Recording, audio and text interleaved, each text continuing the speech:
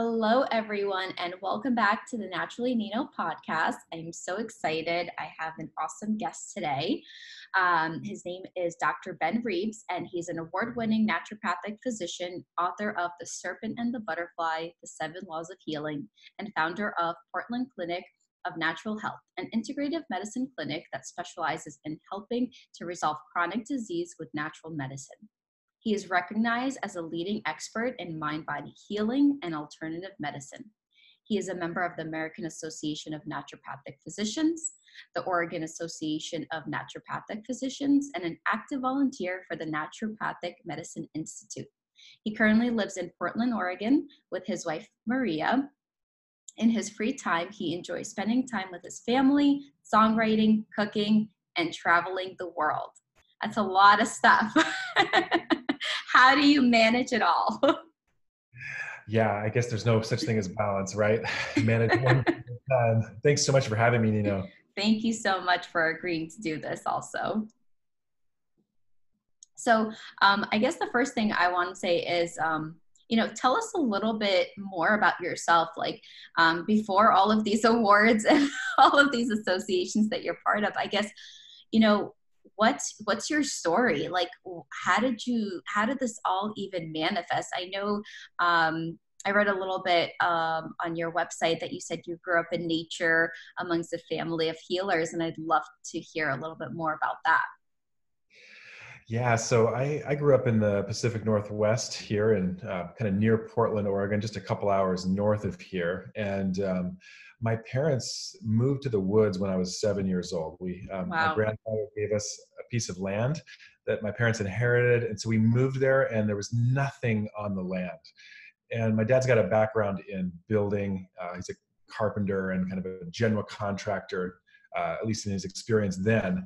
And so he built the house from the ground up, and we lived in the woods, basically, off the grid. We drilled a well when I was 7, and then we even lived in military canvas tents for 2 years while we were building our house. And I was homeschooled, living off the grid, so all I did was build campfires every morning and run through the woods and things like that. So grew up really close to nature, and that's kind of my background. That's so funny. You literally lived my husband's dream life. He wants us to move into the woods and be off the grid. If it was up to him, he would probably not be part of society. And I'm like, well, we have to be kind of part of society. But that is awesome. I mean, both of us are lovers of the woods, so I can only imagine. I mean, as I was saying before we got onto this call, we lived in Colorado and we were obsessed with the mountains. That's amazing, though. What was it that inspired your parents to go live in the woods, though? They were feeling drawn to get away from the so-called American dream. They wanted to... and this was back then, which is so funny. Yeah, I mean, wow. they felt moved to... their favorite thing in the world was camping and living in the woods. And they've just always loved nature more than anything. And so once they had the chance, they kind of planned it and they did it. Wow. And from the age of 7 to 20, I lived that way. So for about 14 years, until I moved away for university. Wow. So you were homeschooled your whole entire life then? I was homeschooled until 14 years old. Basically, when I turned 14, I said, "Mom, I want to go to school. I want to be like normal kids. I want to go to football games. I want to hold hands with girls at dances. I wanted to just." I was like, "Mom, I want to be normal." She's like, "Okay." So I started high school at 14, and what was the transition like? Yeah, it was pretty intense. It was a couple of years of getting used to how regular education worked. Luckily, I had a lot of friends who went to school, and my parents were they went to school when they were in high school, and they were athletes and fairly normal, adjusted people. So luckily I had that ability to kind of transition, but it definitely took a couple of years. Wow, that's insane. Now, do they still live in the woods? They do. So they have a house in the woods, the same house, and then they also have one in the city where they run their business. Oh, Uh, wow. yeah, it's kind of the marriage of two worlds, and they spend equal time at both places, but their heart and soul is still in the woods. That's incredible. Incredible. I love that. And then I know you did, so originally you first started getting in, you became a cook, right? So you decided to tie in nature with cooking. And I guess because you were raised, did your parents practice like botanical medicine and like traditional medicine growing up? Not so much. We did a lot of food as medicine, and Okay. we were influenced, just like so many American families and families throughout the world, influenced by whatever dietary trends were going on. So when fat-free cooking was in, and we went through kind of all the trends, but we were Okay. all cooking from scratch. So lots of home cooking. I learned to make bread when I was 5, and so I would Wow. make homemade bread at least once a week, starting at the age of 5. I'd be down Wow. on my knees, like kneading the dough, and of course, it was whole wheat flour, and I'd make sourdough and all kinds of things, and it Yeah, was but homemade bread is like the best thing ever. Like amazing. that smell brings me back memories of my childhood. Yeah, Wow. Do you still make it? I haven't for a while. I don't really do gluten these days. I haven't done it much. Right. I can do it. I don't have a gluten intolerance. Yeah. I have a little mild sensitivity, and it wrecks my gut a little bit. So I I love know. anything though. It's so good. Yeah, I don't do gluten either anymore, but so Georgians, I'm half Georgian, and so Georgians make this bread that they cook in a kiln. Oh my God. Heaven. It's literally heaven on earth. It is my ultimate weakness. And that is the only time that I will cheat and take a little bite of it because it tastes so good. But I am on a mission to find like the perfect gluten-free vegan bread recipe that could mimic that fluffiness of real bread. Haven't found it yet, but I keep searching. Let me know if you find it. I will. So yeah, sorry, I didn't mean to interrupt you. So cooking, how did you get into that? Or where did you even start? Well, I went to University of Washington in Seattle and got my degree in linguistics. So my first love was really language.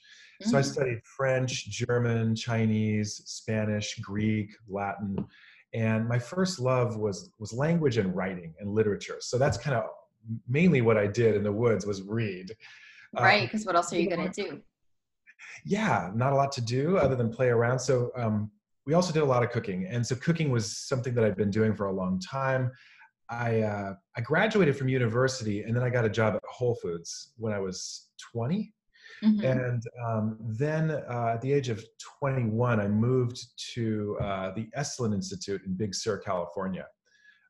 Actually, it was about a year after that, around 22, 22 and a half. And when I moved to Esalen in Big Sur, I fell in love with the kitchen. I said, I have to Mm, work in this kitchen. So within 2 to 3 months, I was in that kitchen, surrounded by all of these amazing chefs and cooks who'd all gone to like Culinary Institute of America, and all of these, they'd gotten their formal training there. And so I became a head cook in there under their tutelage. wow. And also I became a head baker for the entire community. So I would cook all of the baked goods for 300 people. Uh, Wow. and I would also cook the meals for 300 people, and I'd be there running the kitchen.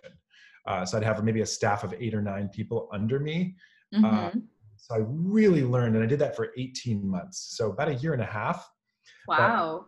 this was a steep learning curve. And that's really where I became I don't say I'm a chef, I'm a cook. That's really what and then I've been cooking ever since. So that was about 17 years ago. So I've been cooking nonstop. Wow. You're gonna have to share some of your recipes in that case. That's awesome. And so how long did you end up doing that for until you realized you wanted to go back to school?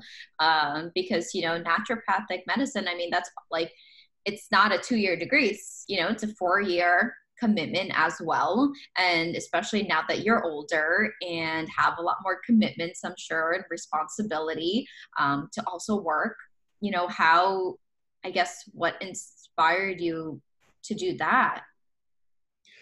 Yeah, so after I lived at Esalen, and Esalen it's probably the most famous retreat center in the US.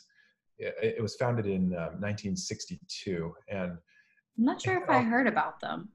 it's in Big Sur, California. It's about 4 hours south of San Francisco, Oh, and wow. a national park in Big Sur. What do they focus on?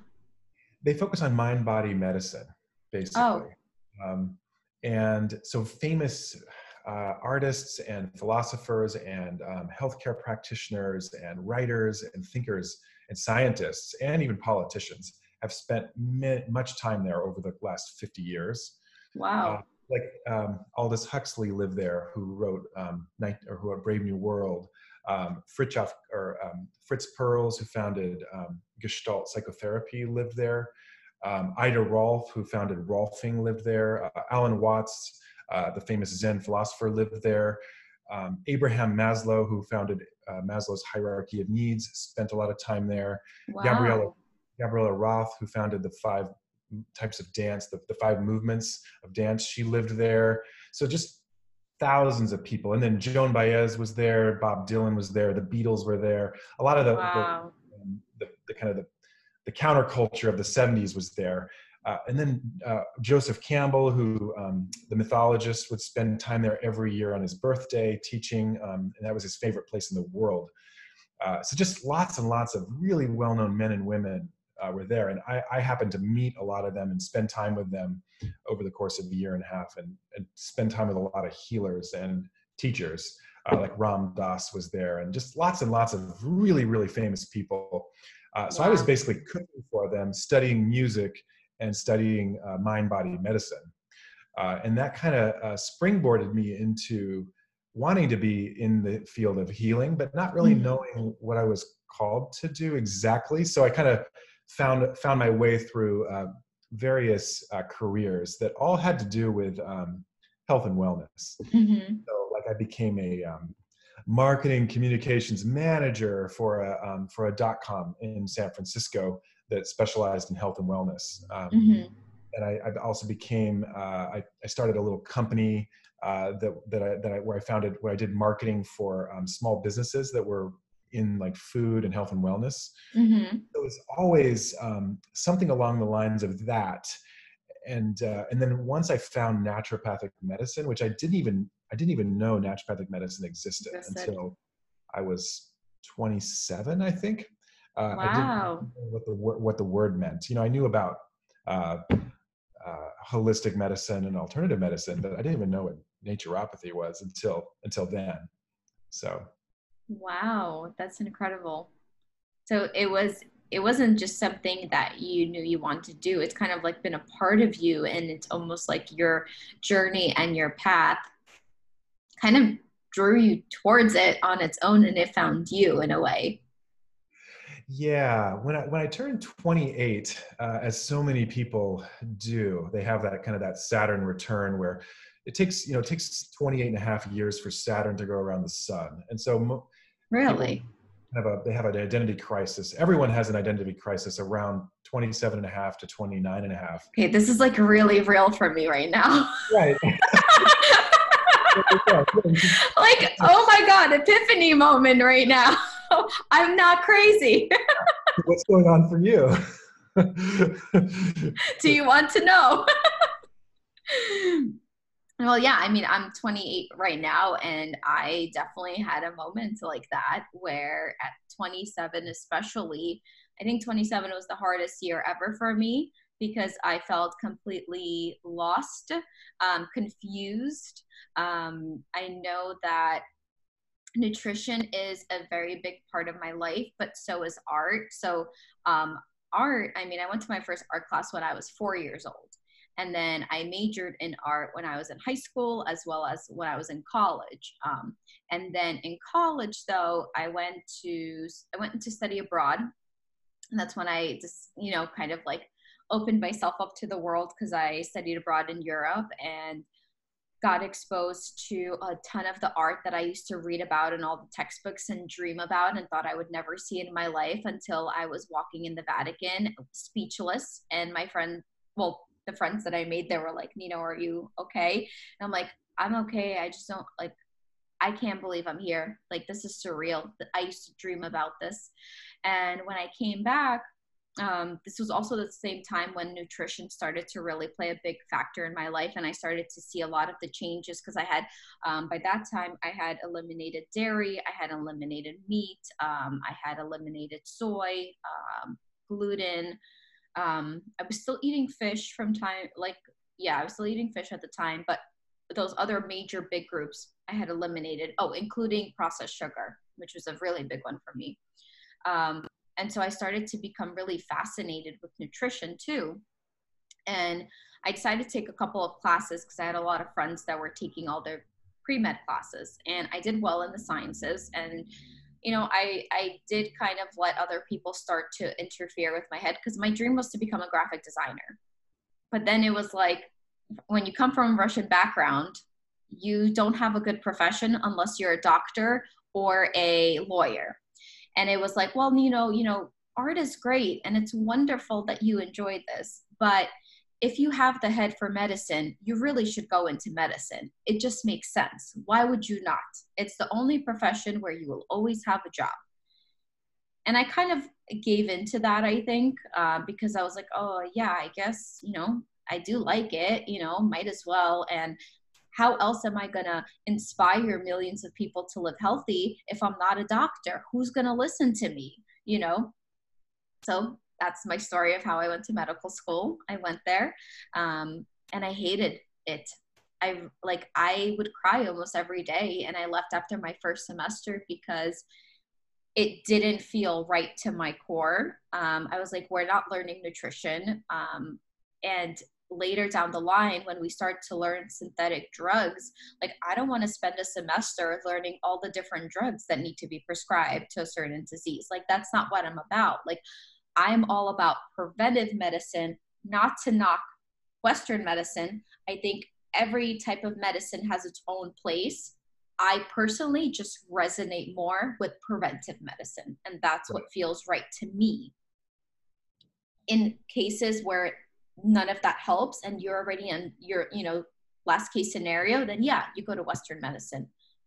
But it wasn't thrilling for me. And then I started to think about, oh my God, 10 years of this. How am I going to do this? 4 years of school, 4 years of residency. And then my rest of my life, I'm living in a cubicle, and that's it, diagnosing people. But guess what? No one even listens to their doctors when they tell them what to do. So I'm like, what are you doing? Like, you do not need to be a doctor to be heard. So hence my whole transition into leaving medical school. I contemplated going to naturopathic school as well for a long time. But my husband was just a little hesitant because I had just went and spent 5 months and then hated it and left. And I went on a loan. Like, there's no one paying for me. So I was like, well, I don't know. I was like, I want to do it, but I'm scared. I want to do it, but I'm scared. But I also love art. And like, I always had a dream to design.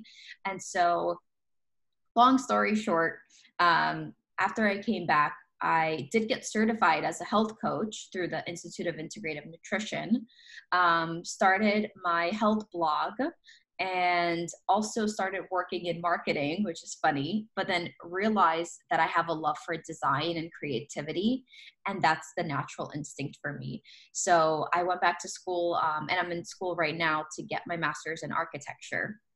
Oh, wow. So that's why, like, my podcast and like everything I blog about, I decided, you know what, I just feel like this is just my calling and what I'm supposed to share with the world. But for my career, I want to design and do other stuff, as opposed to nutrition, even though nutrition holds a very big place in my heart. And now that I started my podcast, I'm able to share that and talk to people like you, or other doctors or other dietitians and nutritionists, and hear their journey, of what inspired them and what continues to inspire them. So did you do the whole pre-med track and then get matriculated into a medical school and then start that whole program? That's a long journey right there in and of itself. Yeah. Because it's not easy Yeah, to get no, it's not. I graduated a year later actually because I didn't switch my major. So I majored in art and child development. And then I took prerequisites for medical school on top of that. So it wasn't an easy decision. I make it sound easy now, but it was definitely a very, very difficult decision to make at that time. But I'm very happy with where I am right now and what has resulted because of that. Because I think that had I stuck through it, I would have been in my third or fourth year right now. And to be honest, would have probably been very, very miserable. Yep. So I'm happy, and everything happens for a reason. So I do believe that. But that's why it's so funny to me that you say around the 27 and a half to 28 year mark, because I actually didn't know that. Yeah, it's why almost every famous artist or scientist has kind of a breakthrough around that time, and sometimes it's not for the Huh. better. I mean, we've lost a lot of great musicians around that time, like Janis Mm, Joplin, Hendrix, Kurt Cobain, a lot of really famous, and that's the dark side of it. But yeah, we all go through an identity crisis, and so right around that time for me, I was like, what am I doing with my life? I had achieved success, some financial success, and I was very good at what I put my mind to. But I realized this isn't it. This isn't quite what's going to float my boat. It's not going to make me mhm. happy. And so I really started to look into medicine, and I started to interview doctors, and I started to read dozens and dozens of books on every type of medicine. Mm. Osteopathic medicine, allopathic medicine, Chinese medicine, Ayurvedic medicine. And then I found naturopathic medicine, and I just fell in love. I just Wow. was hooked from the very beginning. I was like, wow, this brings together. I can be a real doctor. I can still prescribe. I have primary scope in some states. The same scope of, like here in Oregon, we have the same scope of practice as a medical doctor. So Hmm. I have a DEA license. I can prescribe any Schedule II drug. And not that I prescribe them, but it also means that I can de-prescribe. I have the right Right. take people off these drugs. And it also means I'm educated in what these drugs do. And so it just gives me more uh, um, scope and more education from experience as a doctor. But anyway, when I Wow. found this medicine, I just was like, wow, it brings together all of that and all of the natural medicine world. I have to learn botanical medicine and physical medicine and nutrition. And then on top of that, I get to be an entrepreneur. There's a creative aspect. There's not just a business or a scientific Hmm. aspect, creative aspect. And of course, business is so much creativity as well as science and using research and facts. So what I'm doing just brings together all of my joy into one thing. Oh, I love hearing that. It's always amazing when you hear people talk about what they're doing with passion and excitement, because I do believe that that is how it should be. And I think that at times it does feel very risky, but if it makes you happy, like that's amazing, right? Like we only have one life to live, and why not take the risk to follow your passion and do that thing that you really want to do? I mean, for me, it was really scary too, because I worked so hard to get into medicine and go down that route and then at 27 years old, I'm like, okay, so, I told my husband, hey babe, so I'm going to go into design now because that's what I've always wanted to do. And I don't know what's going to happen, but I feel called to do it. So I'm going to do it.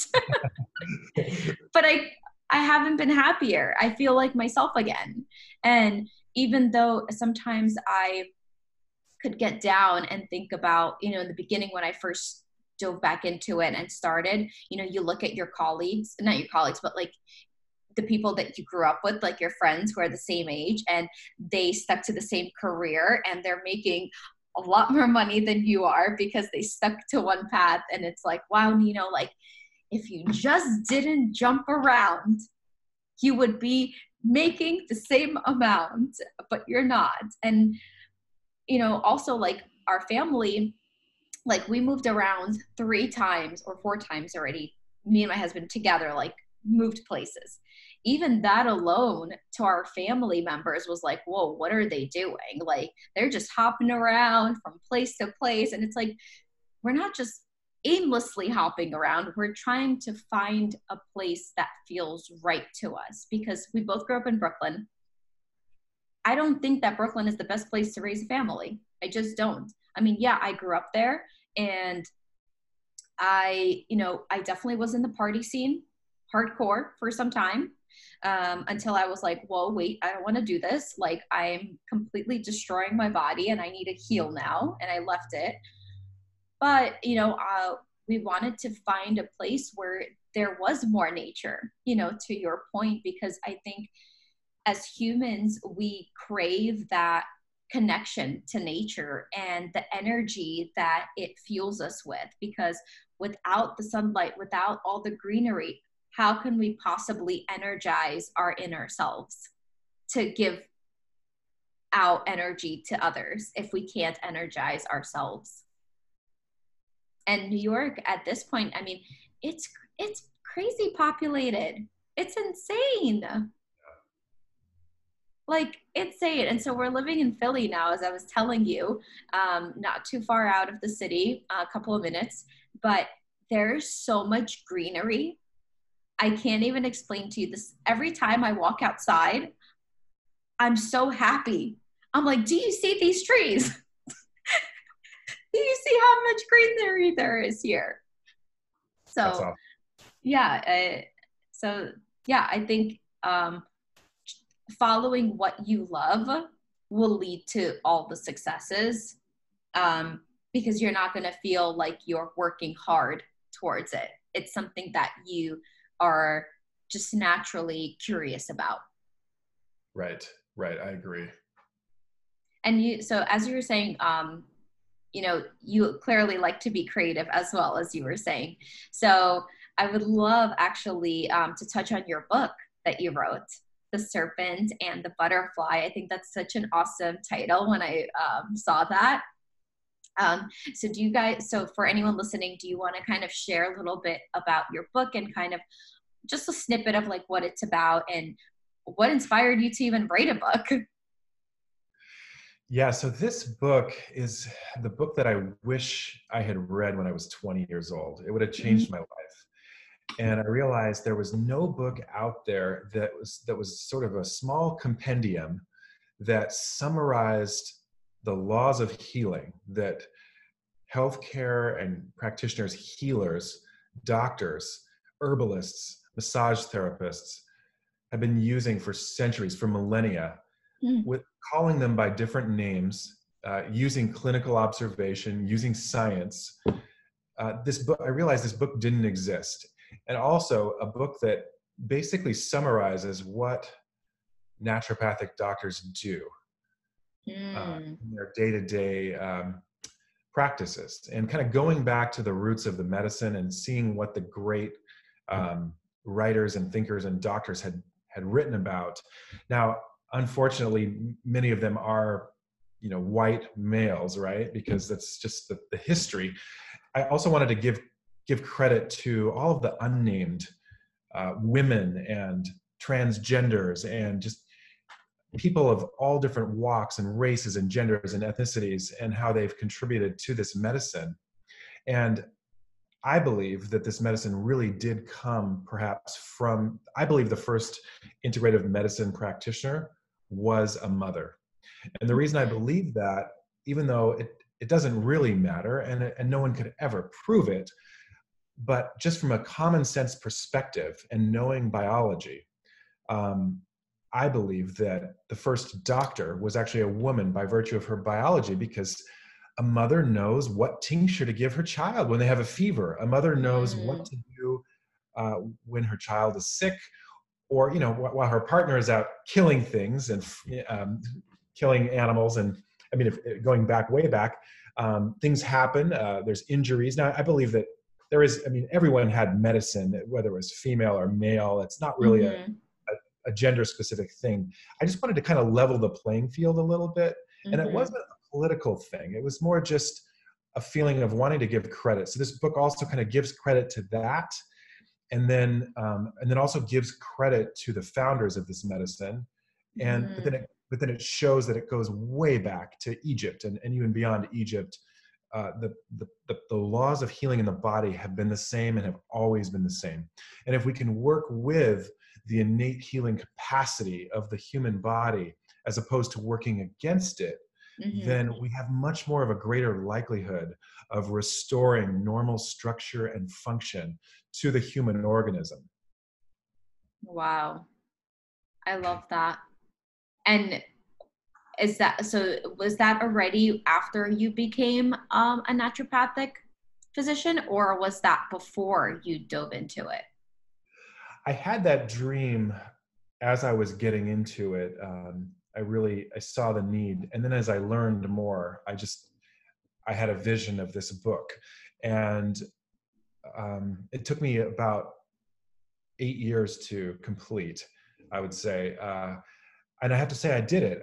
The book is, it's just this tiny little book. You can read it in about an hour, hour and a half, and it's science-based, it's evidence-based as much as possible. Mm-hmm. And it's really a blend of like mind-body medicine. It's a blend of new tech, high tech, technology, science, evidence-based medicine with the wisdom of tradition and old school proven techniques, old school proven methods that have been clinically tested and clinically observed for millennia. So kind of bringing these two worlds together is my passion. It's my drive in life. Mm-hmm. But I think that we're all obsessed with technology. I know I am obsessed with MTHFR and genetic SNPs and SIBO and all the cool hip and functional medicine, everything.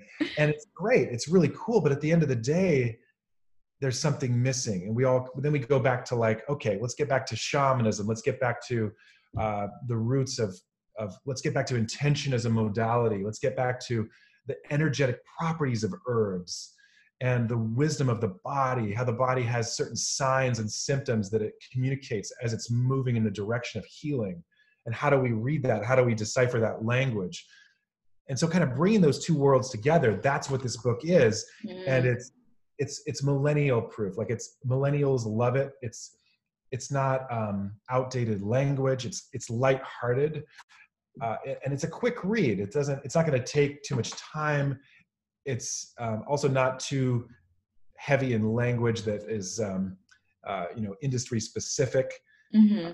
Same time, it's quoting hundreds of studies and showing that I've done my due diligence. So kind of just that's like why I wrote this book, was just to kind of like, because people are like, what is naturopathic medicine? I know people are always so confused. Even when I had mentioned it to a couple of people when I was like thinking about it, they're like, what? Is that even real? And I'm like, yes, it is real. It is a real thing and it exists. And it's actually what I believe in. And like, there are people out there who are practicing this. And I think we need more people to be vocal about it and to talk more about it. And there are many naturopathic doctors who I think do 10 times of a better job than a regular doctor. And I think it's also important to remind people that there's nothing that mandates you to go to a doctor versus a naturopathic doctor. Like, you can choose who you go to. It doesn't matter. They're all the same.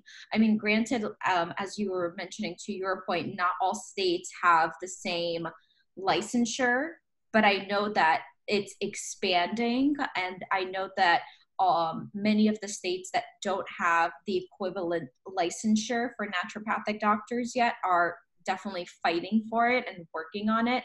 And I personally pray that it happens sooner and faster, because I do think it's important. I think that naturopathic doctors, the nice thing what sets them apart, including yourself, is that you take into consideration what else can you do to change the environment around that person, meaning, right? Like, what does their atmosphere look like? What are they consuming? What are they putting onto their bodies, right? What is their lifestyle like? What are their just how much stress did they get from their jobs, right? Yep. So taking all of those little considerations and partnering it with medicine. Yeah. And really aiming to figure out, okay, well, based on what you have, is there a way where we can do something about it to, try and alter maybe an aspect of your lifestyle that will maybe help you get off of one of your medications. Maybe, if you're willing, right? Maybe not everyone's willing to do that. But, and I think that also brings us to the whole mind-body connection, right? Which is, I think, a really popular topic nowadays, especially with all of this information that's coming out, especially linking the mind to the gut and all of that stuff. So for the listeners that are listening, for people who might not be too familiar with this concept, do you kind of want to, share some expert advice on explaining the mind-body connection in simple terms? Yeah. So basically, it speaks to this idea there's a connection between the mind and the body, and the mind is more than just the mind. We know that to be the case. It's spiritual, it's emotional, it's not just in our head. And disease is basically an imbalance. It's a disease. It's an imbalance in the system, and that imbalance can be in our body. It can be in our emotional body. It can be in our spiritual body. It can be originating from any level. And the human being is more than just the body. The human being is so much more. Mm-hmm. With thoughts, feelings, beliefs, spirituality, soul, and we have this physical body that follows the basic laws of science. So the mind-body medicine really acknowledges those different realms as one whole. And then when we look for imbalances, we don't just look for imbalances in the body, because sometimes an imbalance in the emotions can manifest as a disease or a disturbance in the body, or vice versa. Sometimes an injury or a disturbance in the body can then affect us emotionally or psychologically or spiritually. So kind of just acknowledging all of that, I think that gets to the point. And then I think that my earlier point of how we can balance technology and evidence-based medicine with old school proven techniques is kind of a beautiful example of the balance of body and mind, because we know so much about the body now. The human genome has been mapped out for about a decade. And then we also have these lineages from these different healing traditions that have been passed down in every culture.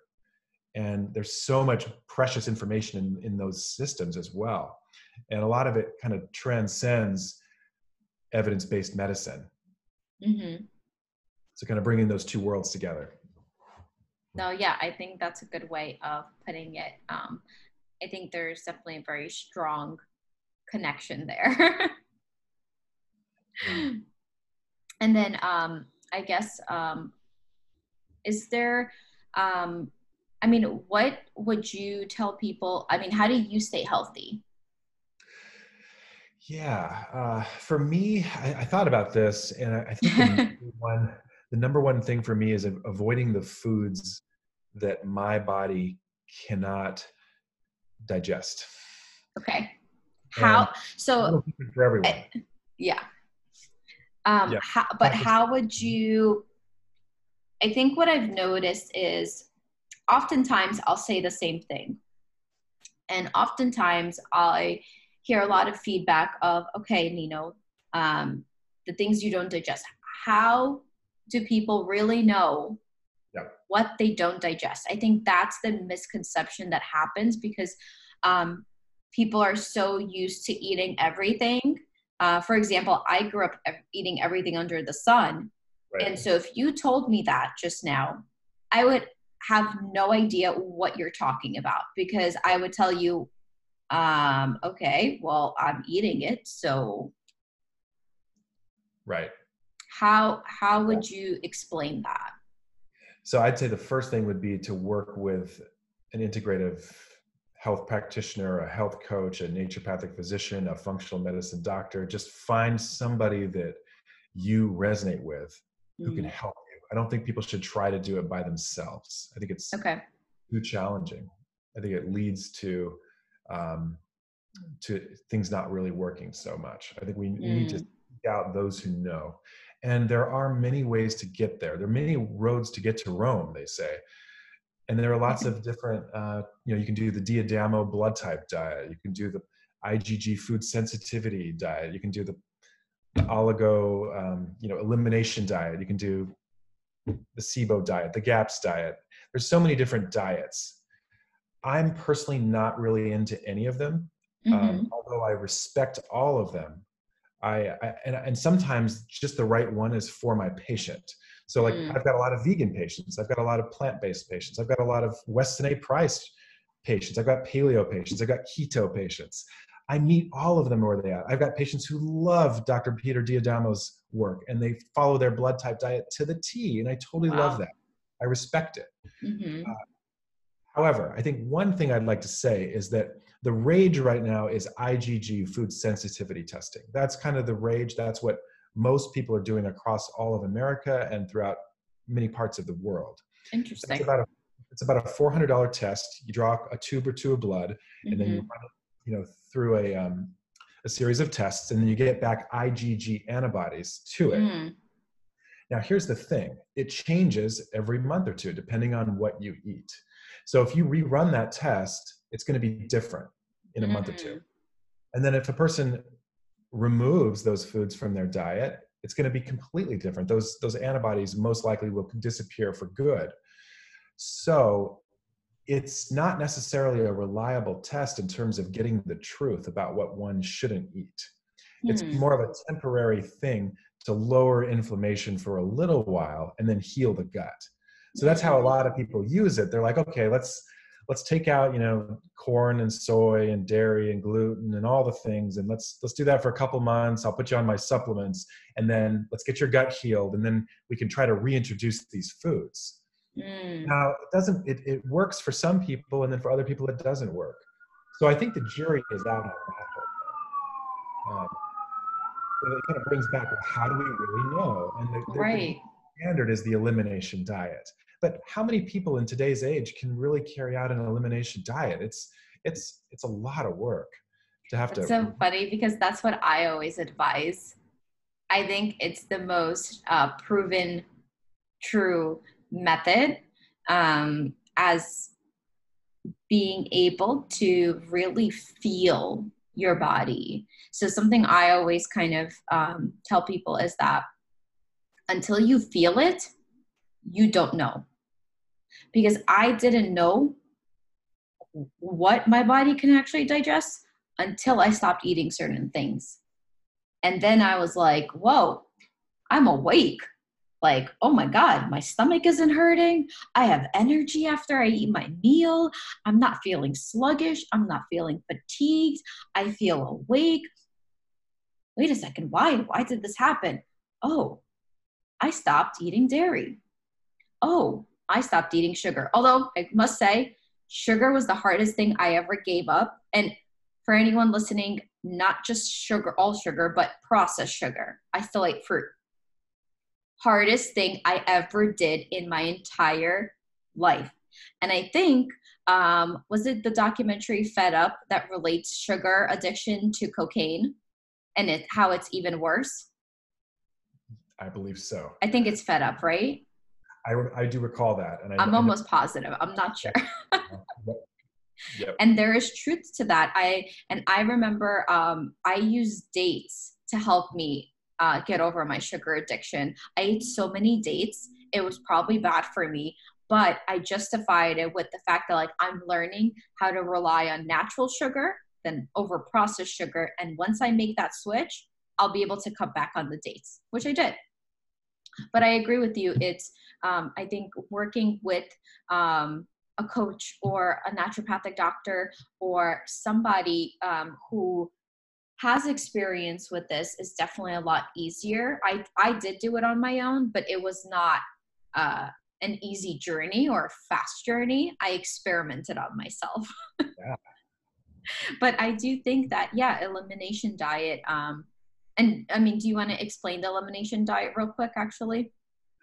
Yeah, I could. I don't really recommend it to my patients Mm-hmm. necessarily, but I'm not against it. It's just most of my patients can't carry it out. It's a mom with 3 kids, and they're a full-time teacher or something, and it's just too much. So the elimination diet, you basically take everything out, and you go with a very simple, very, very simple diet of broths and so on, things that are not allergenic, and then you reintroduce each thing for several days to a week or so, and you see how you react. And so it can take 2 to 3 months Mm-hmm. to pull off. I think generally to do it right, it takes a little bit longer than that, but that's the basic idea, and it really does work. It's very powerful.